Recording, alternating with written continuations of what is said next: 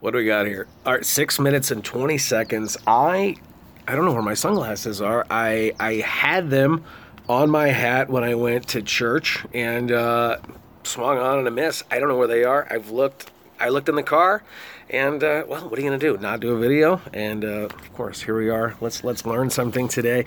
A new blog up on the Wattpad. If you want to search me, I'm under John Toll 8.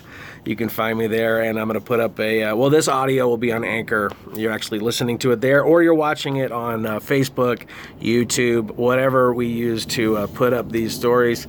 So I'm 0 for 1 today with the sunglasses. You know, you wake up, you have something, and then something changes, and now you don't have it. Well, maybe that's a bad idea. Maybe that's a state of being unhealthy and a miraculous healing in front of your own eyes, so much so that the only thing you can do is just embrace every breath that you have as a gift and an ability to give thanks and to give energy and to turn your life into a generosity contest and love all of us despite any circumstances we might find ourselves in, believed, unbelieved, would or wouldn't, any kind of creation that is being well created to wag one side or wag the other. If Donald Trump wants to paint his plane, go for it. The more I want Air Force One to look like the back of a redneck's pickup truck. I want this plane.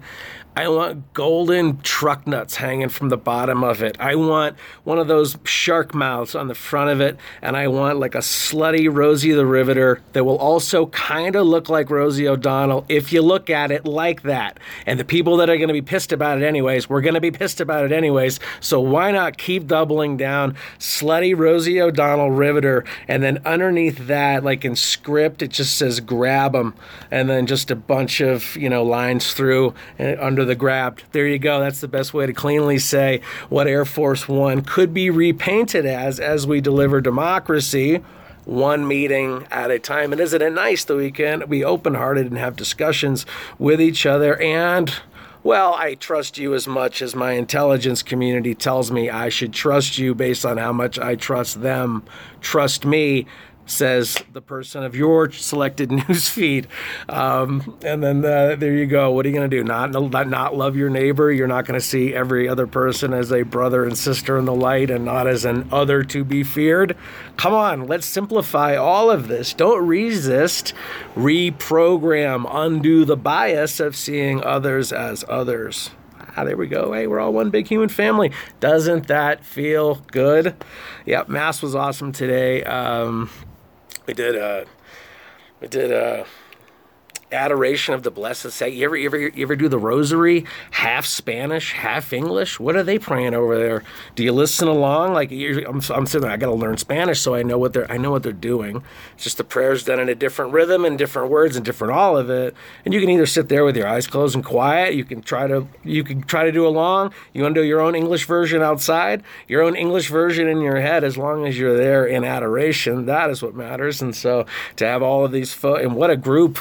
I mean, we're talking from the folks that take communion on their knees, veil on the head, full-on nuns, priests, the lay people, you name it. There's every single version of humanity. West Africans, tons of Filipino, the Chinese, everybody's there, and it is amazing to watch how everybody adores in their own way to the best of their ability, of their heart and their gut to align with their subconscious to have this God-centered experience that we're having. Wow, can you imagine how easy that is?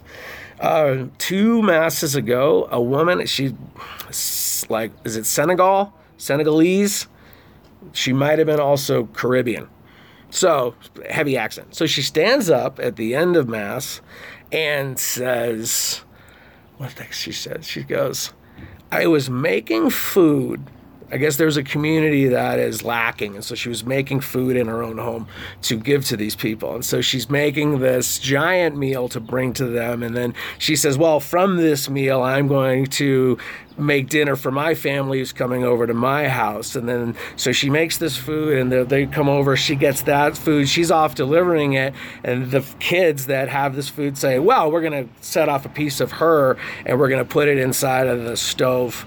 And they left the stove on. And so unbeknownst to everybody, they all leave, and here's this house with the stove on.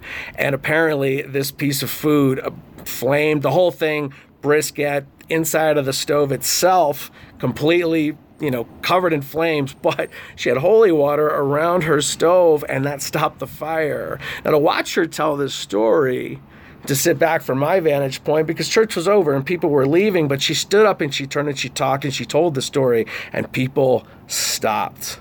And her truth was laid bare for everybody. And she said, always pray and believe, and miracles will happen. And she said, this glow around her, this thick, the white light, it was amazing to sit there and watch and to be witness to her bear her truth. But in no time did I or anybody look around the room and look at anybody else and judge them for the fact that they weren't sharing and their halo was not as bright. So, smile and dial. We'll see you later on today. I have more things to say. God bless. Enjoy the simulation. Embrace the ones and the zeros and the top level of your emotions that can only give.